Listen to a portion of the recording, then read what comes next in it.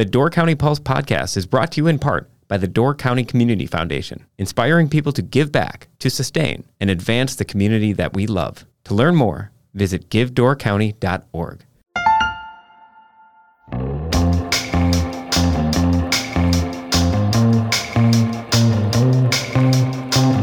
Hello and welcome to the Door County Pulse podcast.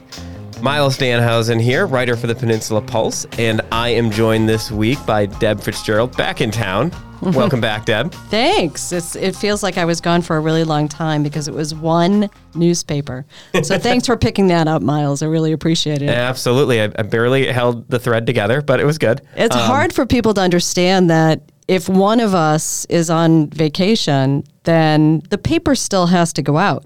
Yeah. So someone has to do all of that stuff. And it makes it really difficult.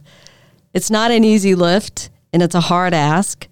So it makes it really difficult to get away. When we're fully staffed, there's not a lot of extra time to go around. And we are not fully staffed at the moment, so there's even less time to go around. But that means you just work a lot more in the week leading up to it, unfortunately, and get things ready. I work a little longer while you're gone. But luckily, you're actually able to get away. Where'd you go? We went up to the UP on the Black River Harbor Parkway. So that's at the end of the road. It ends at Lake Superior and the Black River Harbor, which is, there are only two, I guess, federally owned harbors in the country in the lower 48. And this is one of them. Huh. Yeah, it's kind of interesting, but absolutely beautiful. It's on the North Country Trail, which is, our cabin was kind of right on the North Country Trail. And so we were able to do some serious hiking. And that's on the south side of the Porcupine Mountains. And there's just lots of cliffs and waterfalls. And it's just a really, really beautiful, beautiful place. It's always interesting to me because then we come back to Door County. I'm like, well, this is really a beautiful place too. So you go on vacation to another beautiful place and then you come back home and it's like, I kind of feel like I'm still on vacation, only I have all of my stuff in my bathroom. Yeah. So that's the only difference. I also love that, you live on a road that, by Door County standards, they say is high traffic and you need to lower the speed limit. But by most of the world's standards, it's extremely remote and rural. Like when the Smithsonian did a short video on Cana Island a few years ago, I kind of laughed because it was out here in one of the most remote places in the United States. And I was like, are we really that remote? And then you look at a map and you go, oh, that little peninsula in Wisconsin does look very far north and remote. I guess we are compared to what most of the world and what most of America experiences. Right. But even living there, you're like, all right, how can I get more into the darkness? Yeah, absolutely. Because it is, if you live right on Bayshore Drive, you can say that, Myles. But you don't live on Bayshore Drive. And I'm telling you, the traffic is endless. And this morning, I'm on the road. It was, 5:45. And really only between 5:45 and 6:30 in the morning can you not encounter any cars whatsoever. And then it seems very pleasant and rural. However, after that time, forget it. I'm sure it's probably, I haven't been down there at that time often lately, but I'm sure it's pretty much just like when I used to go from Naperville to Chicago in the morning. Yeah. Same kind of traffic the situation. Yes, the gridlock. I have to say, where we went on vacation, it was very, very, very quiet. And there was no Wi-Fi and no cell coverage. So I knew that I was not going to have a cell phone, but I did not know that we weren't going to have Wi-Fi. So that was a real surprise when I got up there. I guess there was some kind of glitch. And it's really interesting to be so disconnected. Yeah. I mean, what's the first thing that you do in the morning? You check the news your alerts. Phone and you check, your email. And I mean, it was just really fascinating to be completely out of it. The UP doesn't seem all that far away, but then you go up there and you're like, wow, this is... Now I'm stepping back. Outside of the Dollar General that exists in almost every single town. Other than that, you're like, wow, you have Dollar General, and then it's nothingness. It is. I mean, not even any tourist places, places to eat. Things are closed. Yeah. Well, welcome back. I'm glad you made it home. Yes. This week on the podcast, we want to talk about a couple of fun things. Well, one fun thing coming up and one, just a cool story, a cool program that's going on. One is what we'll talk about in a little bit is this program called Cycling Without Age. And we have an article about that in this week's paper. But first, we want to talk about Tony Brown, who, for people who've been coming to Door County for a while, that name's going to sound familiar. He hasn't been back up here in years, but there was a time where Tony Brown was like a integral part of the local music scene, probably in the early 2000s up here, and a favorite of a lot of people. And you got a chance to catch up with him because he's coming back to town. Yes, he is. He's coming to Piranha North Studio in Sturgeon Bay. What is that, by the way? I know. I had to look it up, too. I'm sorry for whoever owns Piranha North Studio. But I did look it up, and it looks like a pretty cool place. But I don't think that they have venues on a regular basis. But I could be wrong on that. Yeah. And anyway, he's going to be there in Sturgeon Bay on October 8th at 7 o'clock. It's just one appearance. He's just doing a solo performance. It's part of a bigger tour, as I understood it. He tours with his band in Green Bay and Madison, so he's got a couple of other gigs. Okay. But he's just doing a solo performance up here. But I didn't know Tony Brown at all, and frankly, it was Jess, our sales manager. Jess Farley, our sales manager, who... I like how you totally blanked on her last name. I know. Rachel, Jess, you got to get... Jess who? Who is this? I know her as Jess, not just Rachel. You must get that out. No, leave it in, Rachel. Let's stand. I was like, Jess for. Anyway, so it was Jess Farley, our sales manager, who really got us excited about talking with him because she has memories that go back to when she was 13 years old and her parents would take her to see Tony Brown. So she has nothing but really great memories of him, and she was sharing a couple of those in the office. Yeah, when she saw this announcement come through, she was just like, guys, Tony Brown's coming back. You got to do something on this. She was very, very excited. Right, which is always great. Like when we get tips that way, when people are saying, you really do need to, because there are so many musicians up here. And we are charged with, understanding which ones that we should be talking to. And a lot of times we do know, but really those tips do come from people who have seen the performer before and think the performer is really good. And when you see so much flood in every week that comes through like our PR at P-Pulse email, which is where we ask people to send their event submissions and anything they got going on, we get a couple hundred a week. Oh, so it just starts to drone. And then, so you need that, like somebody like getting excited sometimes. You're like, oh, wait, yeah, that is cool. Like, because it can, I don't know, it's the job after a while. So her excitement just reminded me, I'm like, oh yeah, whatever happened to Tony Brown? So he's in New Mexico mostly? He is. So we connected. He's in Santa Fe. So that's where he lives now. But he did live in Door County. Mm-hmm. So he lived in a house at the corner of A and E. Okay. So I'm not quite sure what that would be. Around but Penn Center. I think that's, yeah, that would be Stone's Throw Winery. Yeah, somewhere around there. There's some houses around there. Yeah, there are. So he lived there for, I think it was the late 90s. He said he lived there. So he lived in Door County and Wisconsin. He's lived in so many states around the country and also around the world. Yeah. So the dude has gotten around. And he decided, when he left here from Door County, he went to Belize. And that was a place, he said, that just called him. He went there on vacation and then decided that he just needed to go there and live. Yeah, and live and work there. And he's also a producer, so it sounds to me like he does produce other musicians. But he's been on stage with people like Bob Marley and big stages, those big Italian soccer stadiums, that fit 100,000 people or whatever.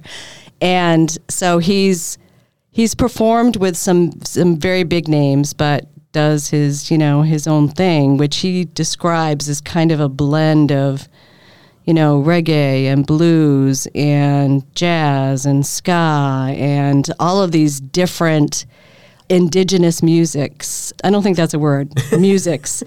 All of this. It is now. You're the writer. You get to make up the words. There we go. All of this indigenous music, whether it's Native American or Indian or all of these different, musical genres, he kind of puts together. and makes it his own through that. But when I asked him about his musical influences, they were all really early traditional classic blues people like Lightning Hopkins and Howlin' Wolf and, all of these people that I think anybody would know in the blues world. When Tony Brown was playing, when he first came up here, it was like, all right, if Tony Brown was playing somewhere, it was going to be a packed house. In the late 90s, early 2000s, he drew big crowds. It was always fun. It was a heck of a party. And he was always, it was a lot of the reggae rock thing. He actually played... Forgot this. He played my sister's wedding at Camp David. Did he? Yes. Really? Back Which in sister? My sister Kathy, who now lives out in Sacramento, but she got married at Camp David. She didn't have a lot of money for this wedding, and this was before barn weddings were a thing. Oh. And she was like, Myles, do you know where I could get married cheap? And I'm like, I don't know. What about Camp David? And she was like, I'm in. So I call Dave Ellman, and he was like, what would it cost to do a wedding there? I said, I don't know, $50. Oh my gosh. So she got married at Camp David. We did the reception there. And since then, a couple of my friends have gotten married there. But at the time, it was like, you're getting married in a barn? A brand new thing. Sure. But it ended up being great. And Tony Brown was awesome playing it. And he was just like all into the scene and stuff. So it was, tables were danced on. Some collapsed. It was a good time. He was a very, very laid back dude. Yeah. He was... he's a super nice guy, too. I'll say this. Back super. as a bartender in that time, if Tony came in, he was just always in a great mood. Good. He brought in good vibes wherever he went. Yeah, that's kind of... I got the impression that he just felt things really deeply. You don't talk to too many people who will talk about all different emotional aspects. And he was doing that. Just as easily as if people don't talk about grief and the darker, bittersweet sides of emotions, which we all have, which create a whole life, in my opinion. And yet he was doing all of that. And so I was thinking that his music definitely has got to have a lot of that deep feeling in it. Mm-hmm. And I was listening to some of his takes and, sure enough, it absolutely does. So it sounds like it will be a really good show. Well, your interview with him in this week's paper is great, and I always like reading it when you get to do a music story because it's like you're exercising this totally different part of your brain because almost 90% of what you do for us is writing kind of hard news stuff and municipal beat stuff, and then you go and do music, and it's like, oh, yeah, she can do this too. Yeah, which is really interesting because, my graduate degree is in creative writing. And that is something, a little known fact. And that's what Municipal Beats is all about. Oh, exactly. I like to be able to draw characters in local government. Okay, that is not the case. Actually, we should do an entire issue that's based around creative writing, but still cover the same stories, but you would be covering a broadband story where you're developing characters. Oh, that is an excellent... Aren't I doing that already, Myles? Oh, yes, I'm sorry. Yes, of course. No.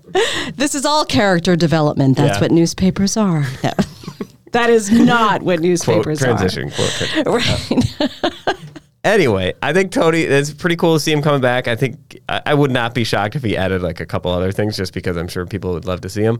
Anything else from, the other thing is that Santa Fe to Door County connection. There are so many artists, they're in Door County for a while and then they're like, I need something different. And they end up in Santa Fe and then they end up back here, Sandy Place, Nor Bly would go back and forth. Winston Sandra Martinez.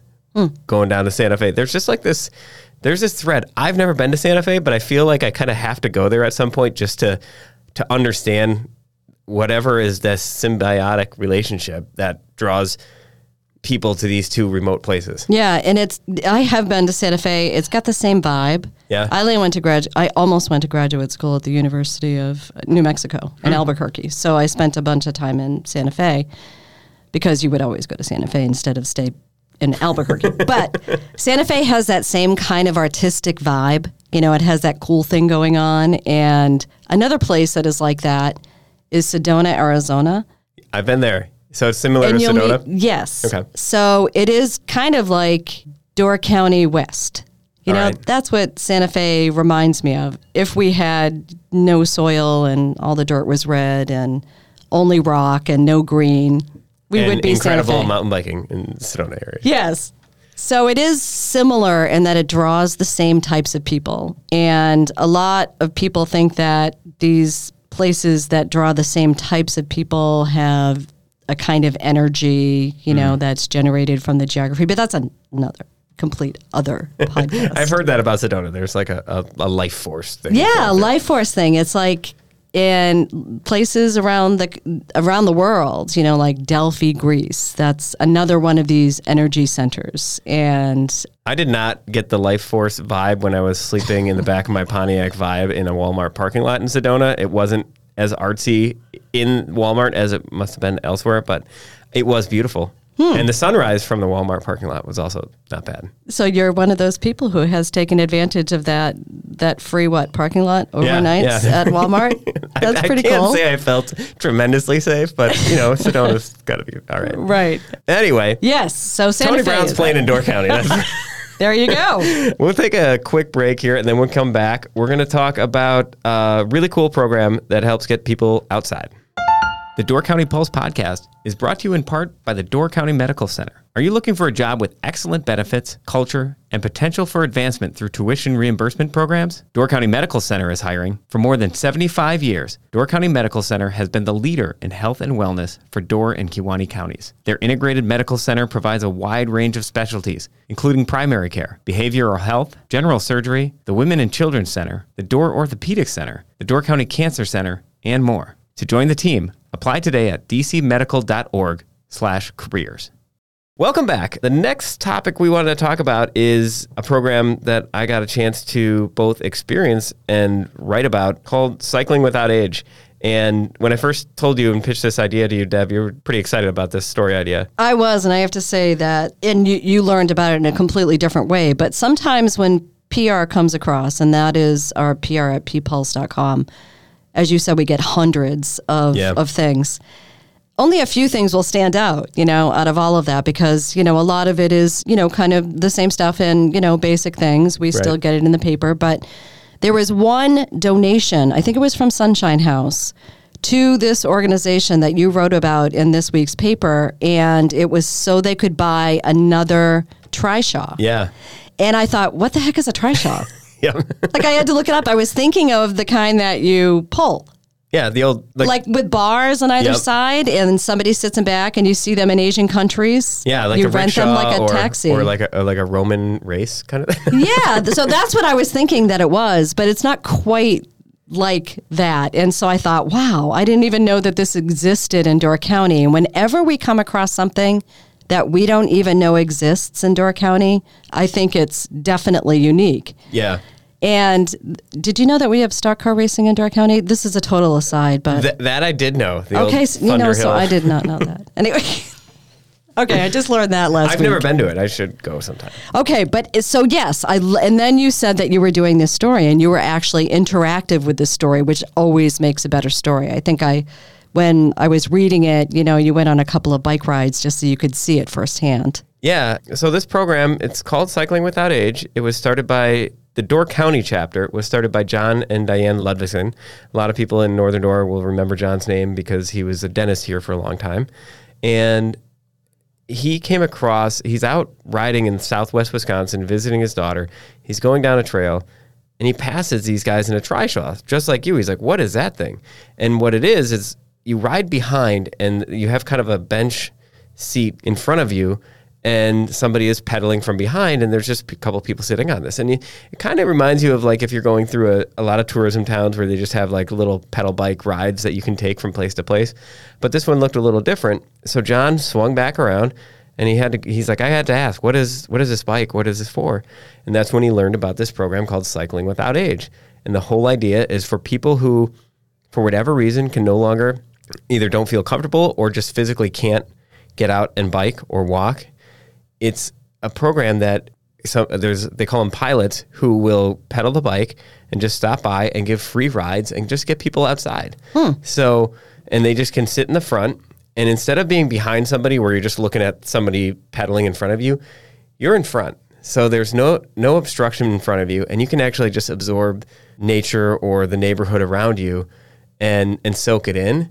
And not worry that the person is exhausting themselves to death when you're watching them in front of you. Right. But that's a completely different thing. And these are electric trishaws. So cool. They can, the guy is still working and pedaling, But, you can do this and carry people of up to, I think, like you can carry 400 or 500 pounds on these bikes.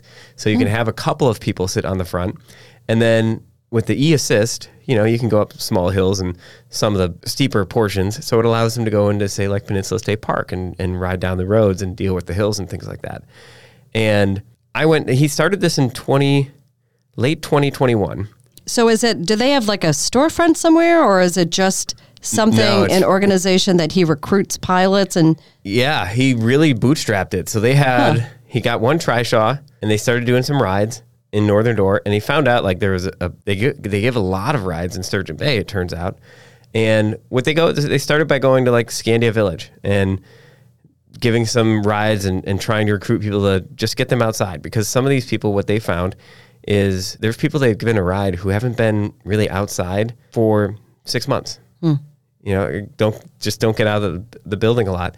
And then they also open these rides up to people who are just, living alone, or families who have a elderly family member, or not even elderly, it could be of all ages, who just would benefit from getting out. But those people, they need to bring the people, like the family needs to transport that person to wherever that ride is going to be. But I rode along on 2 different occasions, and part of it is selfish. Like, I would actually love to become a pilot and be able to do this for some of the older folks in my life, but also just to see what it's like for those people as they're out there. And one was in Peninsula State Park, and just hearing people talk as you're riding along, and they're like, wow, I've never been in the park. You take it for granted that everyone's done it. Mm-hmm. And here are these people with their granddaughter riding through and pointing out Horseshoe Island and just seeing nature in a way that they haven't seen it before, probably haven't been on a bike in decades. So going through the park on foot or on a bike is totally different than going through it on a car. They're both great experiences, but you absorb so much more. And that's what John Ludvigsen talked about a lot. It's just like getting the wind in people's hair and getting them out for slow rides in nature where you can actually absorb it, not just pass through. And then at Scand, it's not Peninsula State Park, but you're still going out. There's a nice little neighborhood back there. There's quiet roads with very little traffic. And as we're going along, the woman I was with, Lynn Corvo, we're going down the road, and she doesn't get out of the building that often, although they said she's like a super fan of the program and tries to go on rides whenever she can. But she's riding with her daughter, and we go down to the end of this dead-end road that I don't think I'd ever been down that road. And sure enough, she's like, wait a minute, is that Sue? And it's her old neighbor from North Bay Road. They live in 2 different parts of Scand. Probably, very rarely interact because of the different nature of those 2 different parts. And now, because of this ride, she goes out and finds out her neighbor is her old neighbor is right down the road that she's known for decades. Wow. And we end up stopped in the middle of the road, and they're just laughing and joking and telling each other stories and reminiscing, and for like 10 or 15 minutes. And it was just such a great experience to see that and see what this program can do. Not just getting in nature, but like getting people out and saying hi to their neighbors again. Yeah. And now they probably get together on a regular basis, knowing that they still live in the same community. Yeah. That's pretty cool. So do you just call him up and say, hey, I'd like a ride, and he brings it to you? How does that work? In talking to John, they've expanded now. They started with 1 trishaw.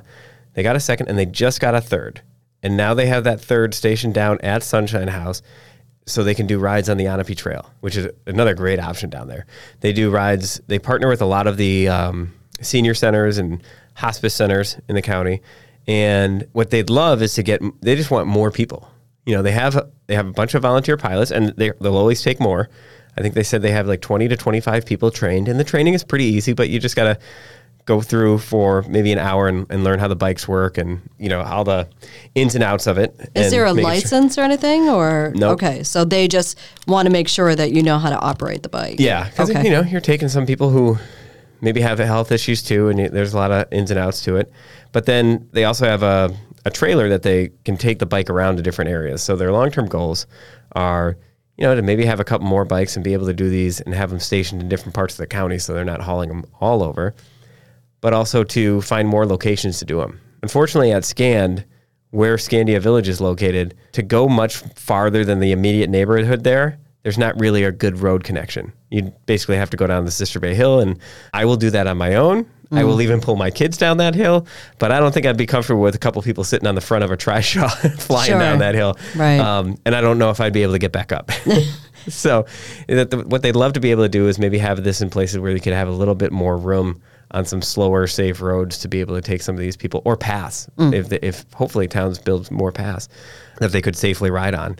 And so they do station it at a couple of different parts throughout the season, basically May through October, where they have a consistent day where they're at Peninsula State Park, and anybody can call and reserve a ride and set up a time to come down and do it. And then they have different days that they go to Scandia Village and the Hospice Center in Sturgeon Bay, and they try and set up rides. And what they said is, we just want to find more people. We know John's very passionate about it, and he just said, I just think it's such a great thing. You can see the impact it has on people.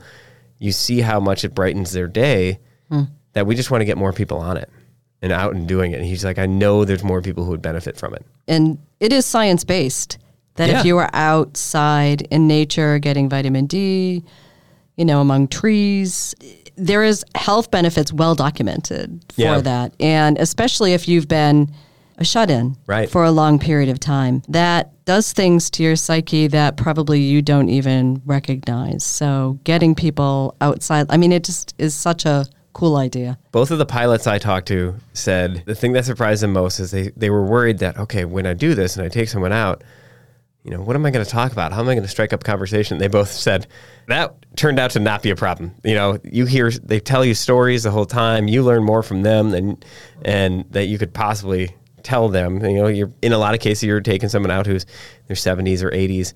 And I, as just my reporter brain going on, I need to get trained so I can do this, because what a great way to learn great stories. Ideas and background is just spending 45 minutes on a ride with some of these folks. And that's what happened on the 2 rides I gave. You just hear stories and you hear what their connections are. And Did you ride your electric bike? I did not. I was riding along on my pedal bike. It turned out a very bad way to record a conversation, by the way. I was trying to do it, and it took me a little longer to finish the article, because I'm like, oh, this recording is just not solid. So, what were you doing? Holding it out, as you were pedaling alongside? I was trying to hold it in my hand as I was pedaling. Oh, interesting. And pedaling at a slower pace on a regular bike is a little harder than actually going fast. So, but really great experience. And it's, that's one of the great things about what we do. We get to do stuff like that. Exactly. And kind of hop into people's lives that way. And actually, when I did that ride with Lynn Corvo, I also got an ice cream sandwich out of it at the end, because she's like, I have some sandwiches. She's like, tells her son, go in the freezer and get ice cream. You want ice cream? You want ice cream? I'm like, well, sure. Yes, I'll take one. And what's so cool about stories like this is that they happen all the time in our community. And we would never know that people are doing these types of things if it were not for local newspapers. Great point. Great segue here. Thank you. Yeah. But it really is. There are so many different... People aren't looking to be written up in the newspaper when they undertake things like this. Right. They're passionate about it. It's something that they believe in, and they work on it. They do it. They don't do it so that they can, receive lots of accolades for it. But also it helps to know that people are doing these types of things, that these types of services exist within your community, because there are people within your community who care. So that kind of thing, how do you learn about that if you don't have a newspaper? Word of mouth, sure. Yeah. Social media, I suppose. But you're not all on the same social media channels. Right. And you don't all have the same friends. And so to be able to do stories like this is like one of the best parts of our jobs, I think. Yeah. You think about, say, like, the Tony Brown story or the Cycling Without Age, and certainly all these news stories, probably Facebook's or Instagram's algorithms are not surfacing those to me. No. If I'm just Joe Schmo on the street.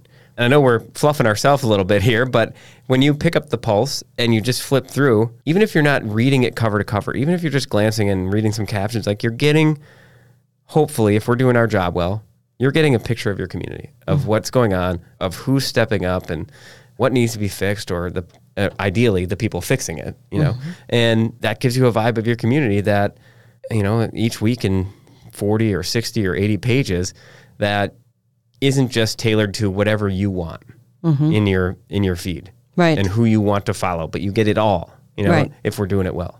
Exactly. And so you might be flipping through the pages because you want one particular thing in the paper. You might want the sports. You might want the obituaries. You might want the legal notices. You might want the music, the entertainment, the local news.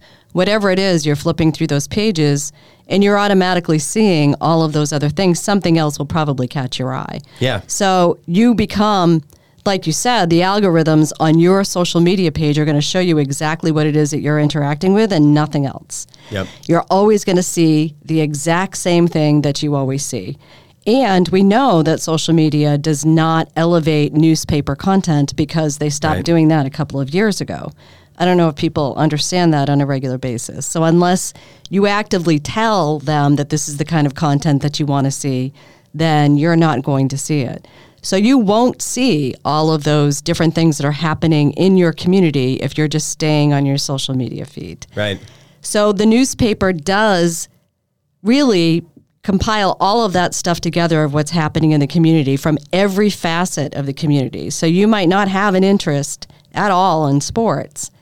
You might only have an interest in the events calendar and what's happening there. But everything else is there for you to see what's happening. And it wouldn't be without newspapers. And the reason why we are kind of talking about ourselves, it's because October 1 through 7 is National Newspaper Week. So we know that there are different types of weeks, probably for every week out of the year. But because this is our industry. This is our week. It is our week. So we definitely wanted to just give a shout out to that because it is, I believe, that everybody who works in the newspaper industry has to be passionate about it because there are a lot of hours. The pay is not good in terms of skills. I mean, that a person has, the pay is not as good as it might be in another industry. I always liken it to, say you're an attorney and you decide to work for the state, as a district attorney. Well, now you're getting more. But as a DA, you get far less than you would get if you were in private practice. Yeah. And I've always considered that working for newspapers to be that kind of thing. It is a public service. It is something that you do because you believe in doing it. Mm-hmm. I can't imagine working in any other industry despite the stress of the constant deadlines and all of that. I cannot imagine working in any other industry because the sense of fulfillment that you get in portraying your community accurately and fairly and comprehensively and bringing that to everybody, I can't imagine finding that kind of fulfillment in any other line of work. And I tried to step away for a while, and I was doing marketing work, and even if you're good at it and the pay is better, it's just not as fulfilling at the end of the day. Right. You're just shilling stuff, right? Whereas even the smallest things we do, you're like, this matters to somebody. This is changing somebody's day. They're making a different decision, whether it means they go see some band that they wouldn't have seen otherwise, or it means that they know a little bit about their tax bill and they show up at a meeting to change something, or a fundraiser gets 100 more people there to raise $5,000 more for somebody who desperately needs it. Like when you are able to do things and you're just, we're just like a conduit for what our community is doing. We're not.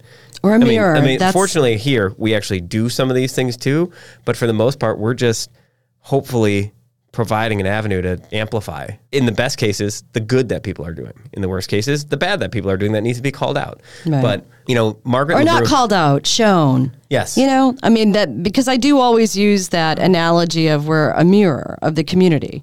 So that's what we're trying to do is really show the community who they are. Right. We're not fabricating who they are. Yeah. And if we were to only show one side, then it would not be the complete picture of what the community is.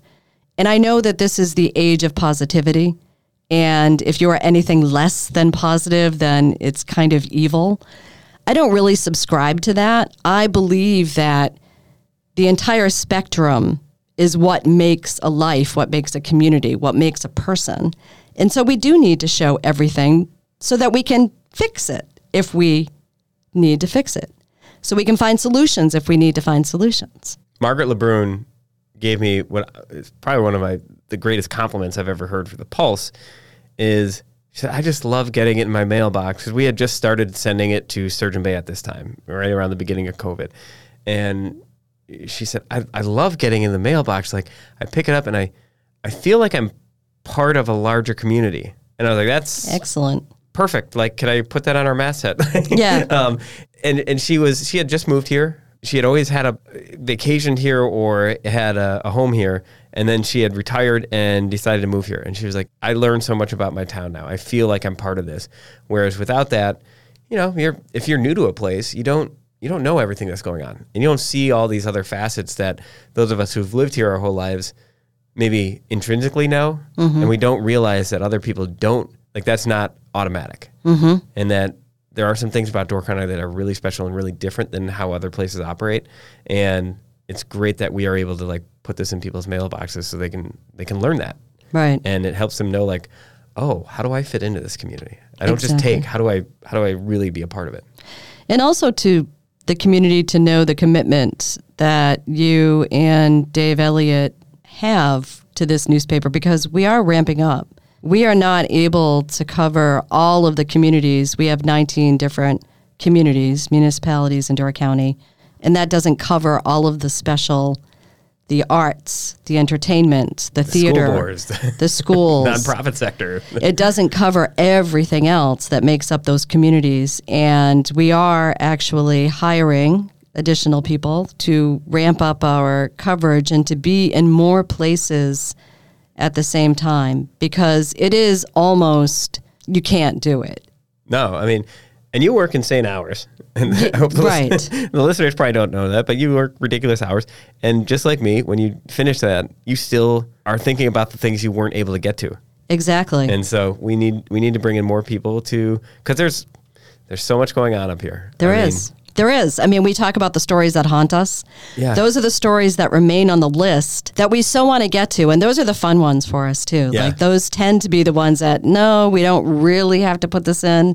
But it would be really informative and a lot of fun to do. And we kind of put those in the back burner. And those are usually the ones that we actually most enjoy writing. Exactly. They're, like, fun to write. Right. Instead, you're constantly doing, like, well, people need to know this right now. Yes. And as soon as you're done doing those insane hours to get that one newspaper out, it starts all over again the next day. Mm-hmm. So that's, that cycle. And so having more people to contribute to that lift will help tremendously. And we're just down artificially because Sam Watson, our reporter who was in a car accident and who is recovering very well and on the road to recovery and starting to participate again in the newspaper, but still, it's going to be a long road. But we are artificially down at this point. Well, enough about us. Yes, okay. Thanks to our listeners for indulging us and talking a little bit about ourselves. See, I would have gone on and on if you hadn't stopped. No, we could do a whole podcast about journalism. You would go on and on. But we love serving our community, and we want to celebrate that. So we took a few minutes. Yes. Anyway, coming up in Door County, before we let you go, we are 1 week away from Pumpkin Patch, which is one of the busiest weekends of the year in Door County. You can find, if you're looking for that schedule of events and everything that's going on in Egg Harbor, and also road closures, there's some things that you should know for next weekend. This is the weekend of October 6, 7, 8, kind of. Yeah, 6, 7, 8. Yes. There are some road closures, so if you want to keep those in mind, check out our website, doorcountypulse.com. We have that whole schedule. And then for the week after, we're just putting up all the information for Fall Festival, which is coming up October 13th through 15th, including all their live music, all the events going on that weekend. And we actually just released a great video that we worked on in partnership, our film division, Peninsula Filmworks, and Sister Bay Advancement Association worked on a video project over a couple of years to tell about the history and origins of Fall Fest. And thanks to the Youngworth family, we got some really great early video and home movies from the earliest Fall Fest, including old derby races and parades, and found a lot of old newspaper articles and photos. So it's about 6 minutes long. It's got some great interviews with some local legends like Dick Burris and Greg Casperson and Fuzzy Sundstrom. And I encourage everyone to check that video out as well. And you can find that on doorcountypulse.com as well. With that, Deb, thanks for doing the podcast. All right, thank you, we got to get Myles. back to the real work here. And thanks to our listeners. And we'll talk to you again really soon.